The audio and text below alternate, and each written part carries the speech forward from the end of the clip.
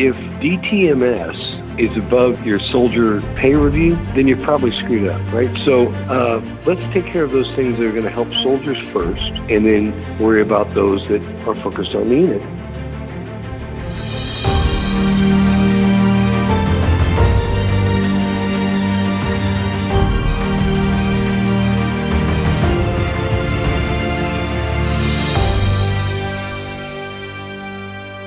Hello, fellow leaders, and welcome to the Military Leader Podcast, where you can find conversations with today's most successful leaders.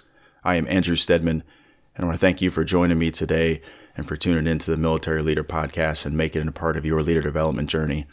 You know, a little background, I started this podcast really with the idea that I would share some of the great conversations about leadership that I was fortunate to have in my career with mentors who have invested in me and my leader development. And I kind of think that these are conversations that leaders should be having throughout their career, and that should be happening really on a regular basis.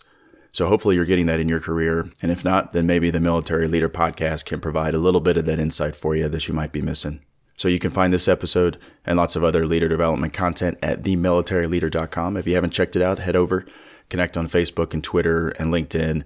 Become a part of the conversation. Throw out your own ideas about leadership. Challenge some things that some of the guests are saying.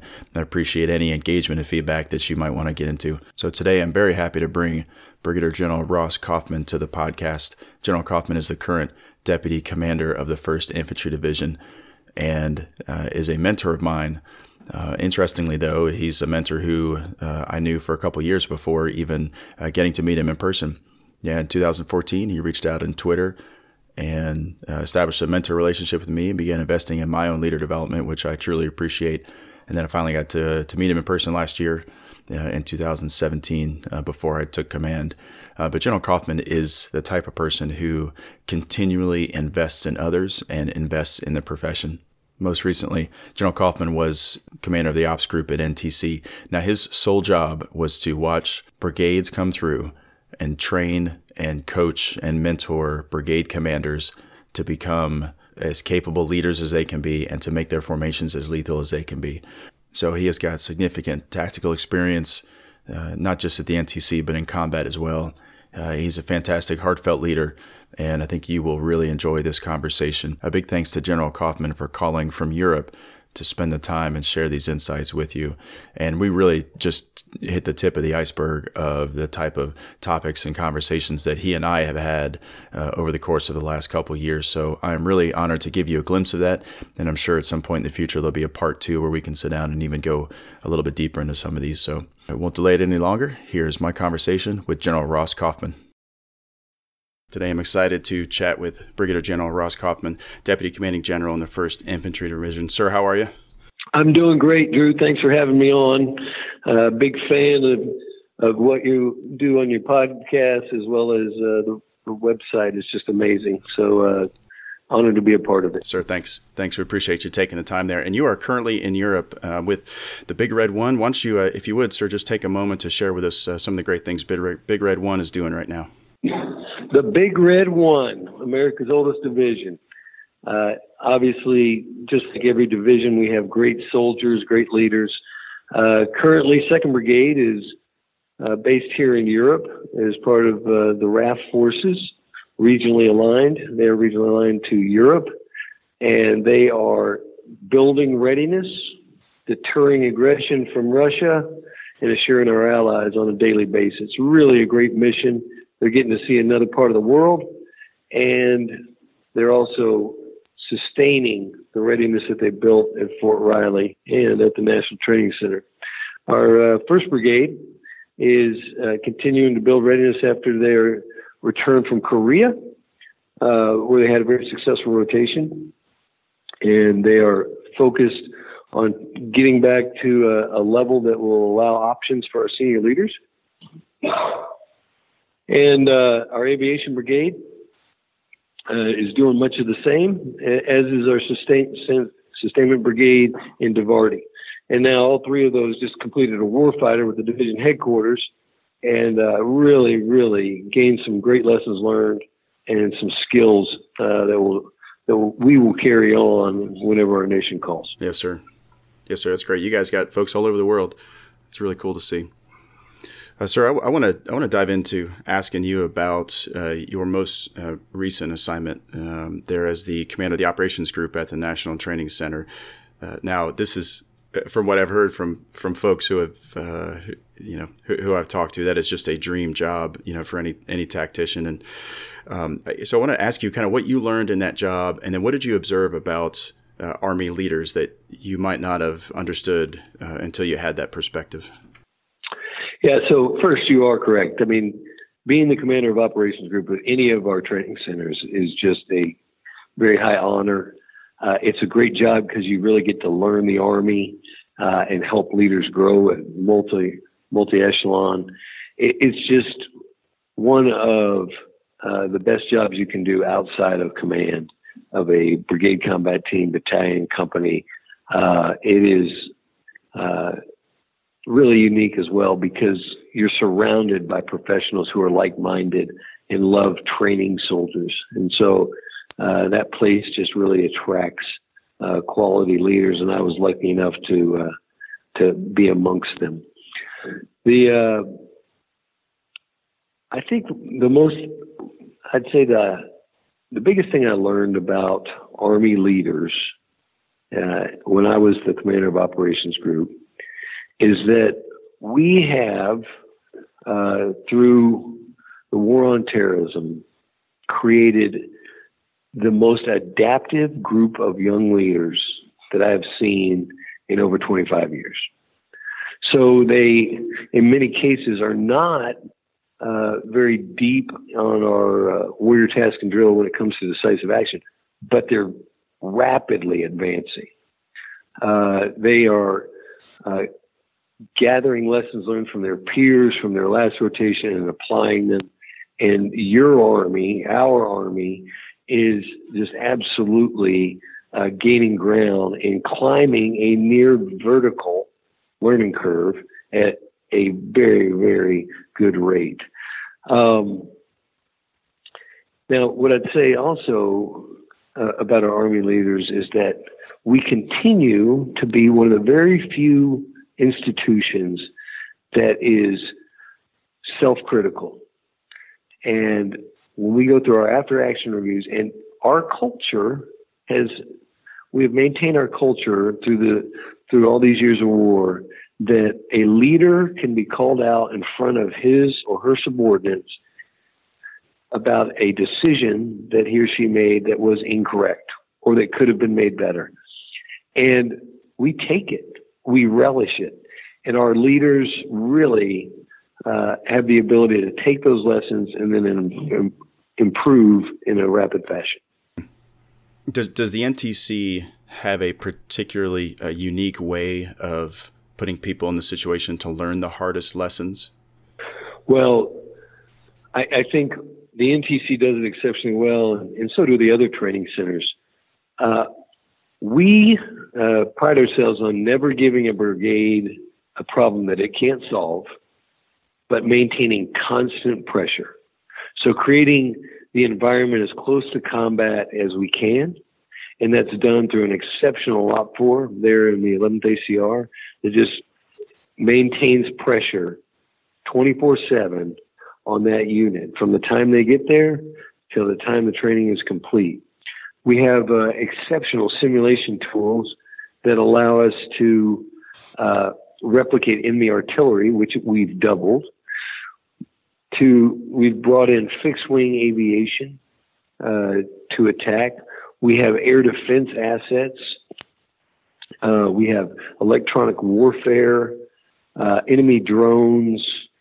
This training center, as well as the others, have really stepped up their game. And this is really at the direction of both General Abrams and General Milley, who have been just the champions of the training centers and pushed it, just continue to push it to the next level. That brings someone to the point where their strengths and their weaknesses become apparent, not only to themselves, but to the observer controllers, and they're able to get after those. Sir, if you could recommend one thing to focus on for leaders out there who are heading to NTC, as I am in just a month here? What's like, if you could narrow it down, what's the single thing you should focus on above others? Well, that is a great question. I think that if we're going to look at things to focus on prior to going to NTC or prior to going to combat, understanding enemy and terrain, I think tops the list. You know, if you understand how your enemy is going to fight and what the terrain consists of that's going to allow him an advantage or you an advantage, if you focused on that, then you could apply your resources to defeat the enemy. There's several other things I'd focus on, including, you know, what are the enemy commander's options? When do you have to make a decision so you don't make it too early or too late? When you have the capability to seize opportunities and how you want to do that. You never hear about that in the combined arms rehearsal.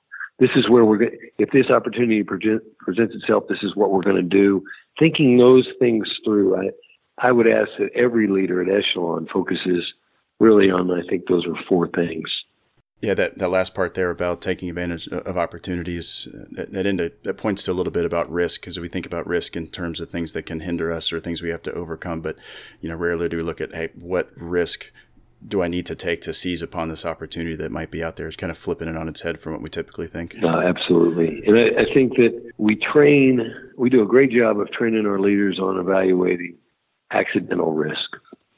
But tactical risk is tough. And so if you do understand the enemy and the terrain, I mean Sun Tzu has been telling this for years. If you understand that and then apply what your strengths are, then you can take acceptable risks. But here's something that's is often overlooked. Look, we want you to have initiative, disciplined initiative, and we want you to take risk at your level. But as a leader, you need to understand that when the check you're writing is going to commit assets that you don't own, if it doesn't go well, that's the red line. That's when you need to ask permission. So that's good advice. I want to ask you then maybe a little bit about what led to this point in your career as a leader. What leaders had the most influence on you? Was there a particular mentor that shaped you as a person, you know, and as a leader? And then what did you learn from them? Well, first, my father was a 30-year soldier, both enlisted and an officer, starting in the Korean War, Vietnam War. And I watched him my entire life, listening intently of his conversations of leadership and war fighting. That really, if I could boil that down, it would come down to love of soldiers and love of service. That's what he taught me the most. There's a favorite story of mine that Elvis Presley was in his platoon when my dad was a lieutenant. And so in our house, we had, a book full of pictures of Elvis, just candid pictures, pictures of my father, platoon pictures, etc. And at one point, someone asked to see it, and they brought it out, and they were looking at it. And they said, why don't you sell these? They must be worth a lot of money. And my father said, what kind of leader would I be if I ever made a single dime off of one of my soldiers? And I just thought that really was the essence of who he was. And love of service, love of soldiers above everything else. That's what being a leader in today's Army is. That concept of love has been written about in the last couple of years, and people go back and forth about how to define and how to describe it. Some people think it's a little bit of a soft way to approach leadership in a combat arms unit, but clearly you don't think so. I mean, how would beyond that story, like, how do you define loving your soldiers now for the contemporary Army leader? I believe that you're a family. I mean, by and large, you're spending a disproportionate amount of time with your soldiers than you are with your family. And we have to get beyond. We're entitled as leaders, and these are our subordinates that are faceless, nameless. And what we have to do is we got to learn who they are. We got to totally understand what their strengths and weaknesses are, how we can develop them to be better. And anyone that says on day one, "Boy, I love you guys," well, that's not true because you don't know them. But get to know and care about your soldiers more than you care about yourself. And it's semantics at that point. But I think that loving your soldiers and making sure that they're trained and ready for combat is absolutely paramount. Loving your soldiers does not mean they get to go home every day at 11 o'clock in the morning. Loving your soldiers means that you are training them to fight and win our nation's wars. You're training them to be the best infantrymen, armor crewmen, cavalry scout, artillerymen that they can be. And if you don't do that, I would say that you don't love your soldiers, that you have some flawed mentality that you as a leader can walk away from or abrogate your responsibility to that soldier and his or her family. Mm-hmm. Yes, sir. So much like a coach that demands a lot from its athletes so they can perform at game time, that we need to be tough. Absolutely. Has this approach been something that you said you got it, kind of got a lot from your father, but is that something that's morphed over the different echelon that you've been or had the opportunity to lead at? I mean, how does your leadership change over the course of your Army career? So I would say that, as a lieutenant, you're coming in the Army and you have to trust that your subordinates will help you and teach you. When you become a company commander or a company level leader, you are trusting your subordinates and you're verifying that they got the work done. And then as a battalion commander, it's the same way. And as a brigade commander, I changed because I was dealing with lieutenant colonels who had 20 years in the Army and were very experienced, but I still had to verify. So the basics of leadership or my leadership technique have not changed. It's the manner in which you apply them with the competency and capabilities of the subordinate with which you apply. That I don't know if you've ever read anything on the situational leadership theory, but really the situational leadership theory says that there's two elements of leadership, and one is task and the other is relationship. And so a brand new private would get probably 98% task during basic training and 2% relationship, and that our most elite forces would probably get about 10% task and 90% relationship. So that it's inversely proportionate because of the skills and competence of the people that you lead. And I think that if you look at our leadership manual, then you'll see something very similar. I think the situational leadership model applies there as well. Oh, yes, sir. And that kind of points to what you said a minute ago about when you first come into a leadership opportunity and you haven't built that trust yet, you probably hold the reins back a little bit more. And it's a little bit more task versus relationship. Even if it's a capable formation with capable leaders, you still have to build that trust between you and your subordinates. As a leader, you must understand those who you are leading before you can apply any change in leadership style.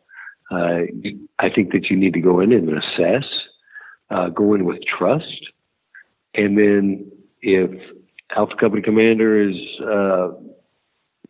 absolutely listening and is moving out in the right direction, and Bravo Company is just not getting it, well, you may need to deliver your message in a different way. You may need to approach it differently so Bravo Company can get it. Like, we have to have an adaptive leadership style at all levels. But when you go from direct to organizational leadership, then there's some inherent changes that need to be made in the leader. But I'd say that, if you deal with authority and accountability as a leader, and articulate what authorities your subordinates have, and then you hold them accountable at any echelon, you're going to be just fine. Yes, sir. Well, speaking of those young leaders, what do you look for? What qualities do you look for in young leaders with high potential? Well, I think, young leaders, the first thing that normally stands out is their energy level. But that's not what I'm looking for. I want you to have energy, but that's not a telltale sign that says that you have extreme potential. But it does show that you've come to fight, right? I mean, you're ready to go. But I like the ability of a young leader to listen and then apply what he or she is being told. So one of the most amazing platoon leaders I had as a battalion commander, I went out and visited his training, and he said, I go, tell me what you're doing and why you're doing it. Why did you choose this training? And he brought out my priorities. And he said, well, sir, these are your priorities, and this is how I am nesting with these to get after your priorities. This is a second lieutenant. I mean, I immediately knew that this young man would be a battalion commander or beyond. I mean, it just snapped right to me. And it's, Malcolm Gladwell blink. I mean, I've seen thousands of leaders. I mean, this kid I knew right off the bat. So, but, there's some other things you look for. Are they humble? Do they care about their soldiers? Are they confident? Can they communicate? But all those things can be taught. And do you develop leaders or do you teach leaders? I'm in the development camp, but through that there's learning, so there's teaching, and so I think you develop leaders in each of those areas. But that's really what I look for. Yes, sir. I do want to ask you about your time as a brigade commander down there in Ready First at Fort Bliss, and specifically, your effort to use the podcasting and social media as part of your leader development strategy. Can you talk us through how the Ready First podcast came about and what effect you were hoping to achieve with the professional development in the brigade? Absolutely. When I took the brigade, it just returned from a deployment, very coin focused. By design, highly trained in that. But we had to change towards a decisive action unit. And so what I discovered was that leaders at Echelon had not done that in their current job or the job before. So we needed to quickly educate the leaders and certify the leaders so that they could train their subordinate units. And so we were having professional development sessions often. I think we were in weekly, and then we went to bi-monthly. And then that continued until we started our training cycle. And it dawned on me after about the first 2 months of the training cycle, I said, there's still more leader development that needs to be done, but everyone, as a brigade goes in a training cycle, they're everywhere, and there is no good time, right? You're going to miss people. And so I started to rack my brain like, okay, well, what medium do I have to reach people that, I can ensure that this is going to happen? So at first I thought, okay, well, I'm going to just send out slides and maybe some notes. Okay, I'm going to send an article out, and then we'll talk about it. We'll have a group chat or a blog, and we'll just all talk about it. It just wasn't scratching the itch. And so I I came up with the idea to make videos and put those out on a weekly basis to talk about the topics that I felt we were lacking in. So we also used it.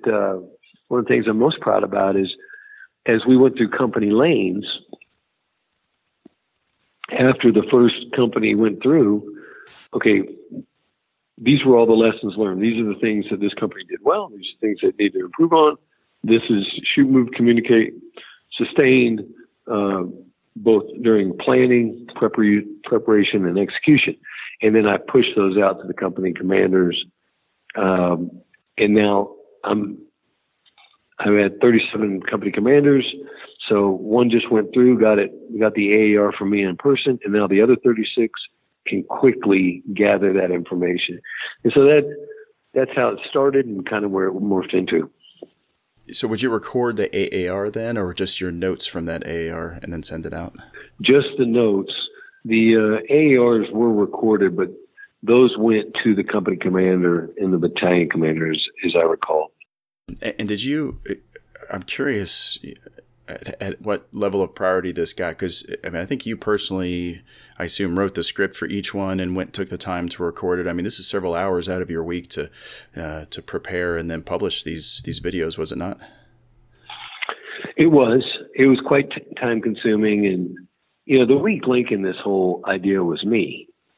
So I'd come up with a script, and then we'd have it all set up, and sometimes it's at early in the morning or at lunch, but many of them I couldn't get through in a single take. So you're doing multiple takes, which takes longer, and then it increases the editing.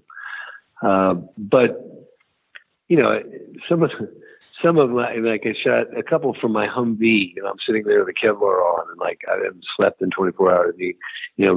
But I just wanted to get the information out, and I think leaders need to do that. Leaders need to identify, hey, what information is needed, and how do you flatten the organization as fast as possible and get that to the point of change. Mm-hmm. Yes, sir. Yeah, a couple of tools recently. Of course, I think you know of Slack as a collaborative chat tool for professional development discussions. We use it here in our brigade. I know many others are. And then one I came across recently is Marco Polo. I'm not sure if you're using this, but it's a video messaging system where you basically hit record and it sends it out.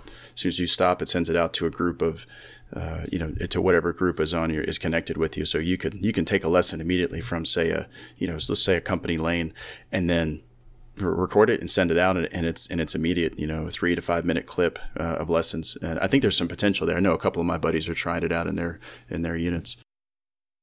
No, it sounds great. I think that if I had to make a change other than getting a stunt double to play me, what I would have done is I would have followed it up with written notes, because the video is great, but if you shoot out notes and someone's watching the video and they can kind of make notes as they go, they can always refer back to the video, but that's what I would have done differently. Yes, sir.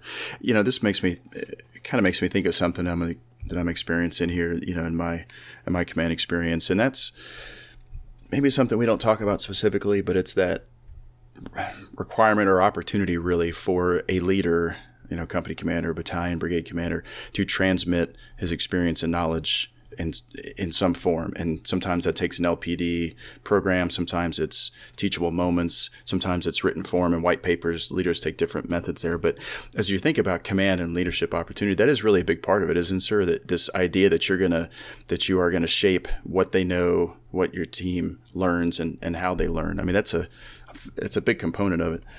Well, it absolutely is a big component. And, the danger is that, as a brigade commander, you're the best platoon leader in the world, and you could sit down and do every platoon AAR, but that's not your job, right? That's the battalion commander's job. And the difference of 4 years between you, he's probably or she's probably going to hit 98% of the things that you would have anyway. And so one thing that we did that I would recommend for everyone is have a very candid what don't you know session. And so as you're trying to transmit, lessons across the force, it would be very helpful if you knew, hey, listen, Charlie Company Commander's never done a combined arms breach before. Has no idea how to do it. He could talk you through the PowerPoint slides, but in time and space has no idea. And then let that be the list that informs your professional development. And once you have that list, stay on it, prioritize it, and stay on it, ensuring that you're covering all of this. And let's say that it was only one battalion commander that had actually never fought at the National Training Center. I'll use that as an example because we get that a lot. Okay, well, hey, brigade commander, during LTP, why don't you take that battalion commander around and stand on a piece of ground and explain what that terrain is going to do and the tyranny of distance. We see people going from light forces to motorized or mechanized forces and back. So you may have someone who grew up on Strikers had never been to JRTC. Okay, well, what's that? What's the difference there? And I think that we don't do enough of that. And if you do have a session where people are kind of bearing their soul, you got to take that seriously, because one thing that is not very good in our culture is the self-defacing, oh, I don't know how to do that attitude. We're all, oh yeah, absolutely. I'm ready to conduct a deliberate attack. I know exactly how to do it. I watched a movie. So no, you don't, and your graphic control measures are going to be in the wrong spot, et cetera. Yes, sir. We also overstate the number of repetitions, or I guess underestimate the number of repetitions that it takes to become experts at that, because you've done it, attack 2, 3, 4 times, in the course of a career. It doesn't necessarily mean that you've still got the skills or even at that echelon. Right. Or my favorite is, oh no, I know how to do that. I was in a brigade talk as a captain. Okay, well, now you're the brigade commander. I mean, so the last time that you were in there, you were the battle captain. I mean, there's a big difference between being the brigade commander or the brigade XO. So just being aware, self-aware of what your weaknesses are, and then staying after them.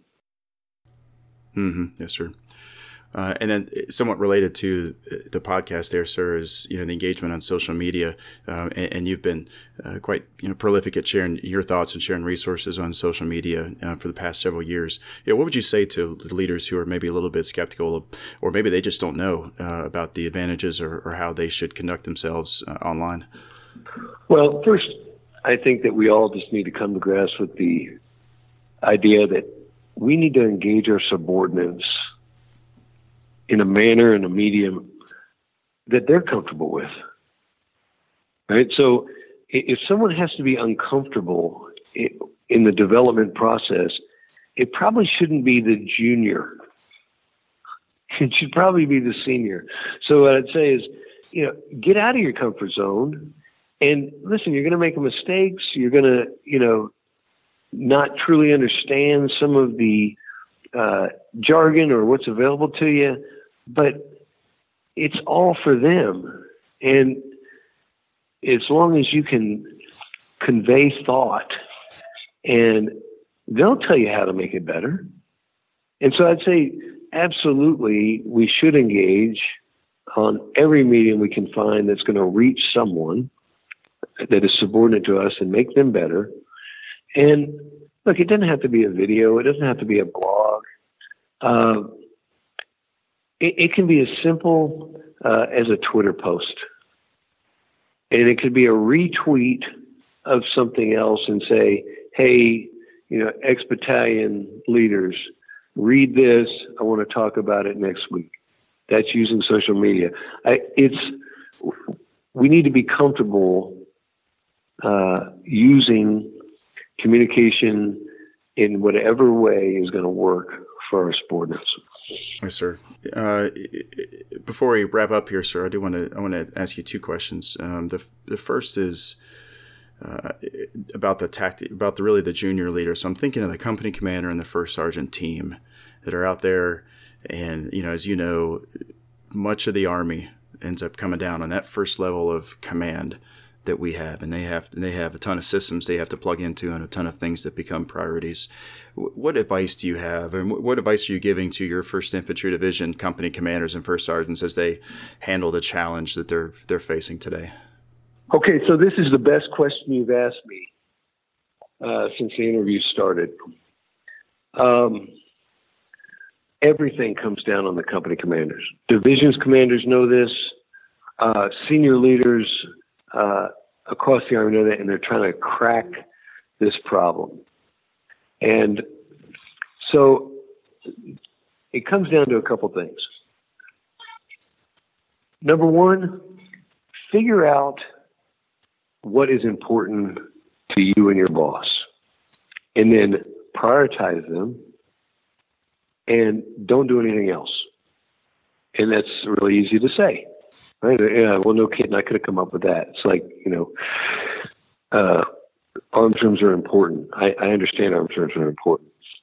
But then go to your boss and say, look, on my list of things that are important, here they are. And these are all the administrative areas.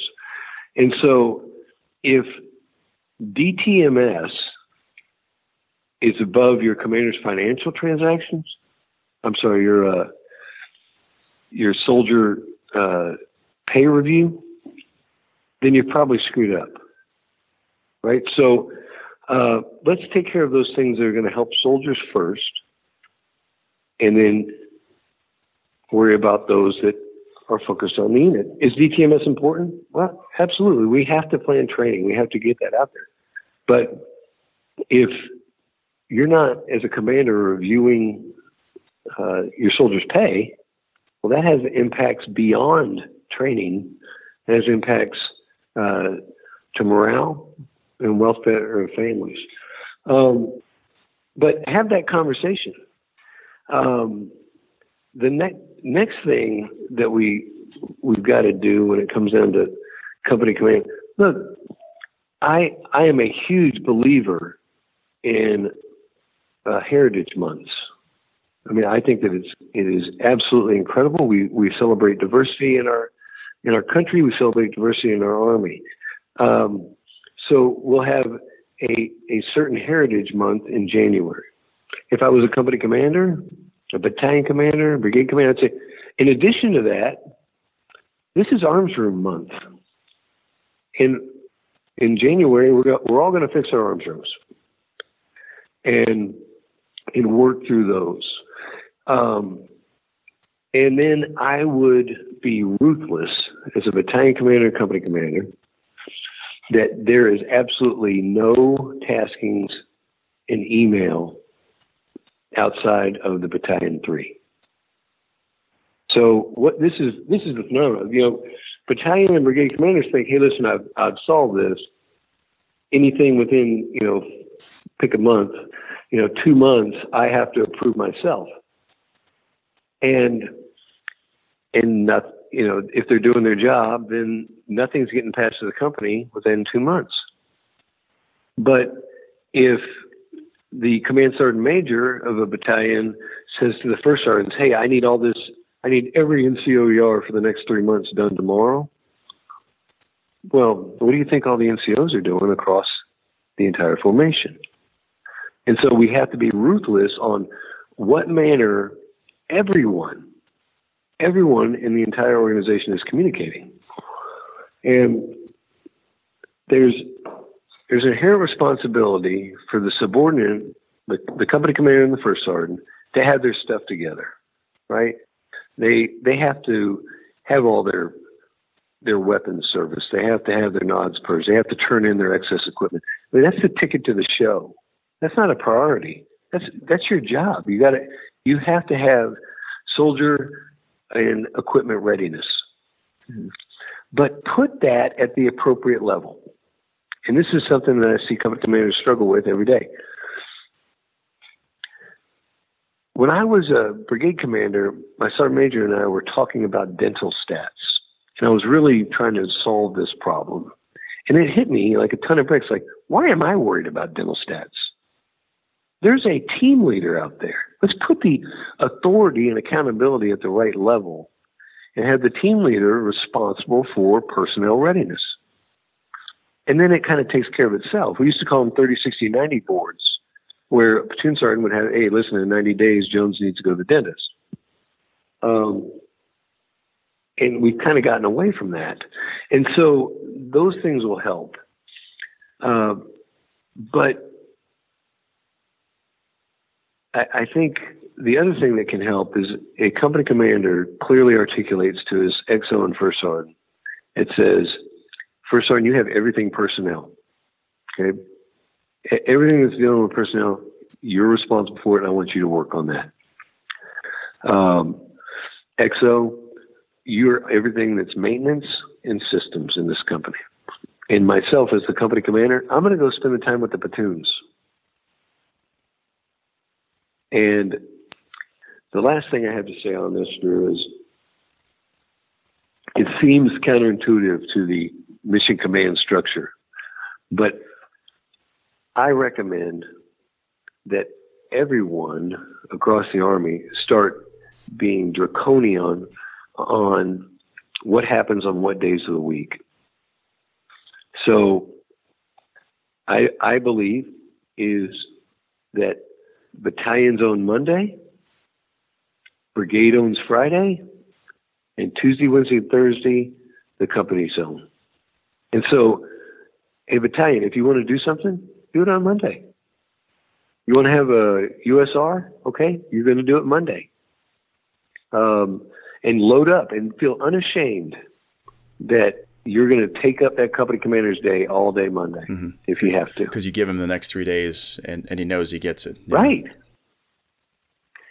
But we don't want to do that. Or lazy staff officers will schedule a meeting right on top of the company training meeting.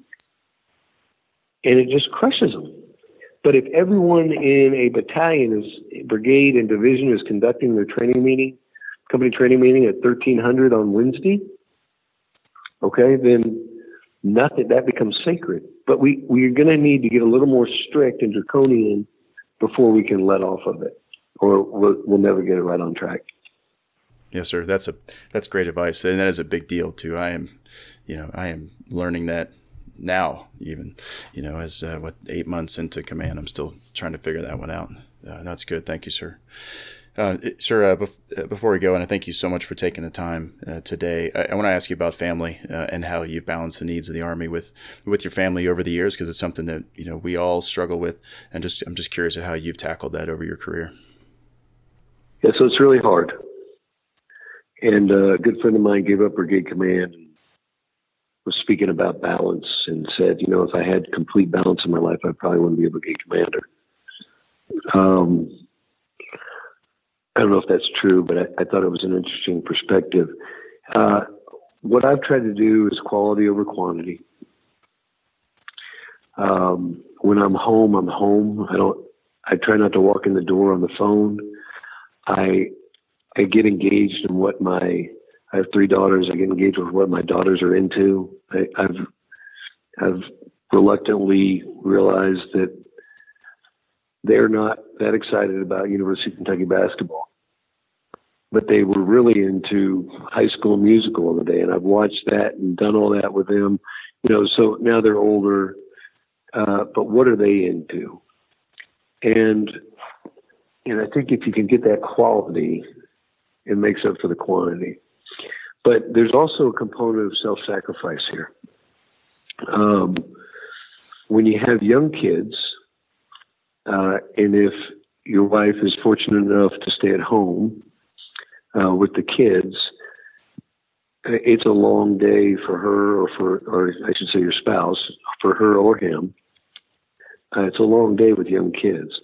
So one technique is your workload's not going to go down. So wake up early. And I would wake up at 3:45 in the morning, go to work, get a couple hours in when my mind's fresh before PT, do PT. Then if I'm close enough and lucky enough to come home, see them off to school, go back to work after a shower, then spend the day in meetings. And then I had a contract with my wife. I would be home for bath time. And so by that time, she needs a break, and I'm there. And that's bath time, that's reading, and, dirty little secret, that's a fun time of the night. I mean, so like you almost feel guilty because she's been dealing with, spilled messes all over the house, and you're getting to have a fun time of, reading to your kids and stuff. And then following that, you got to spend some quality time with your spouse and actually communicate. And so that's what I try to do. I am not always successful. But that is the model that I try to use. So that's great. That is really good advice for us. I appreciate it. And again, sir, just thank you so much for taking the time there to invest in the audience here that's listening and sharing the insights that you had over the course of your career.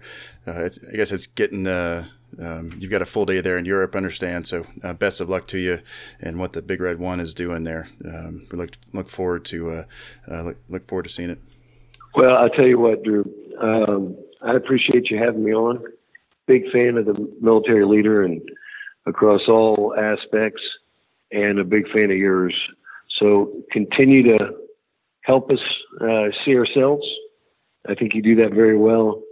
And whatever you need, whenever, you just say the word. And I'm in your corner. So I appreciate you. All right. Appreciate it. Thanks a lot, sir. We'll talk to you soon. I hope you enjoyed that chat with General Ross Coffman. And if you were like me, then there were several times during that conversation that you sat back and said, man, I need to do that a little bit better. Probably resonated with you, as it does every time I speak with him. So thank you, General Coffman, for taking the time and investing in the military leader audience. We truly appreciate it, sir. All right. For the next guest on the Military Leader Podcast, I've got a buddy and a peer of mine. He is a current squadron commander in 132 Cav over in the 101st Airborne Division. His Lieutenant Colonel Adisa King. And Adisa, how can I say this, is pure energy. And that is why I was really excited to get him on the phone and chat about his approach to command and how it's going, and then his leadership perspective. I'm going to give you a little glimpse of that right now, and I think you will get excited because in his interview he brings some energy and some passion, and you just want to jump out of your seat and go follow him anywhere. So here's a little glimpse of next week's conversation with Adisa King. When you become a platoon leader, you first need to listen. Shut up and listen. Now you have to earn their trust, where it's okay to ask questions. Because when you ask them questions, you're saying to them, I don't know everything, but I want to understand how you fight and what you do. And I promise you, I'm going to give you my all. And it's the same perspective when we have young guys come in. Instead of them trying to say, hey, look what I did back when I was in high school. Because I told them real quick, I don't give a dang. I don't care what you did in high school. It doesn't matter. This is D1 football. Shut up and listen. So in that same way, I reversed my concept of when I came in as a PL. And for me, it was different. Because I did not know that I was even going to graduate until 2 hours before graduation. So my perspective was like, I don't care where y'all send me. I don't care what it is. I just know this. I'm a second lieutenant, and the Army has given me opportunity, and I'm not finna waste it. So my perspective as a lieutenant was like, hey, they want me to go this way and jump this high. Roger that. Where you want me to go? All right. Look forward to that interview with Lieutenant Colonel Adisa King next time on the Military Leader Podcast. Thank you for tuning in and listening and checking it out. I hope this podcast is relevant for you, and I hope it's making a difference. If it is, please share it with your network, your team, your family, your friends, anybody who you think might be interested in developing themselves as a leader and then growing their own teams. I truly appreciate the reviews and the ratings folks have left on iTunes. And if you haven't seen it yet, I also put the Military Leader podcast on Stitcher and TuneIn and Google Play, and Spotify will be coming real soon for all you non-Apple folks out there. Or if you want, you can just head over to themilitaryleader.com/podcast to check out all the episodes so far and play it directly from the website. And while you're there, be sure to connect on social media and subscribe by email so that you get notified when there is a new podcast episode or a blog post. Thank you again for listening today and being part of the Military Leader community. Until next time, lead well.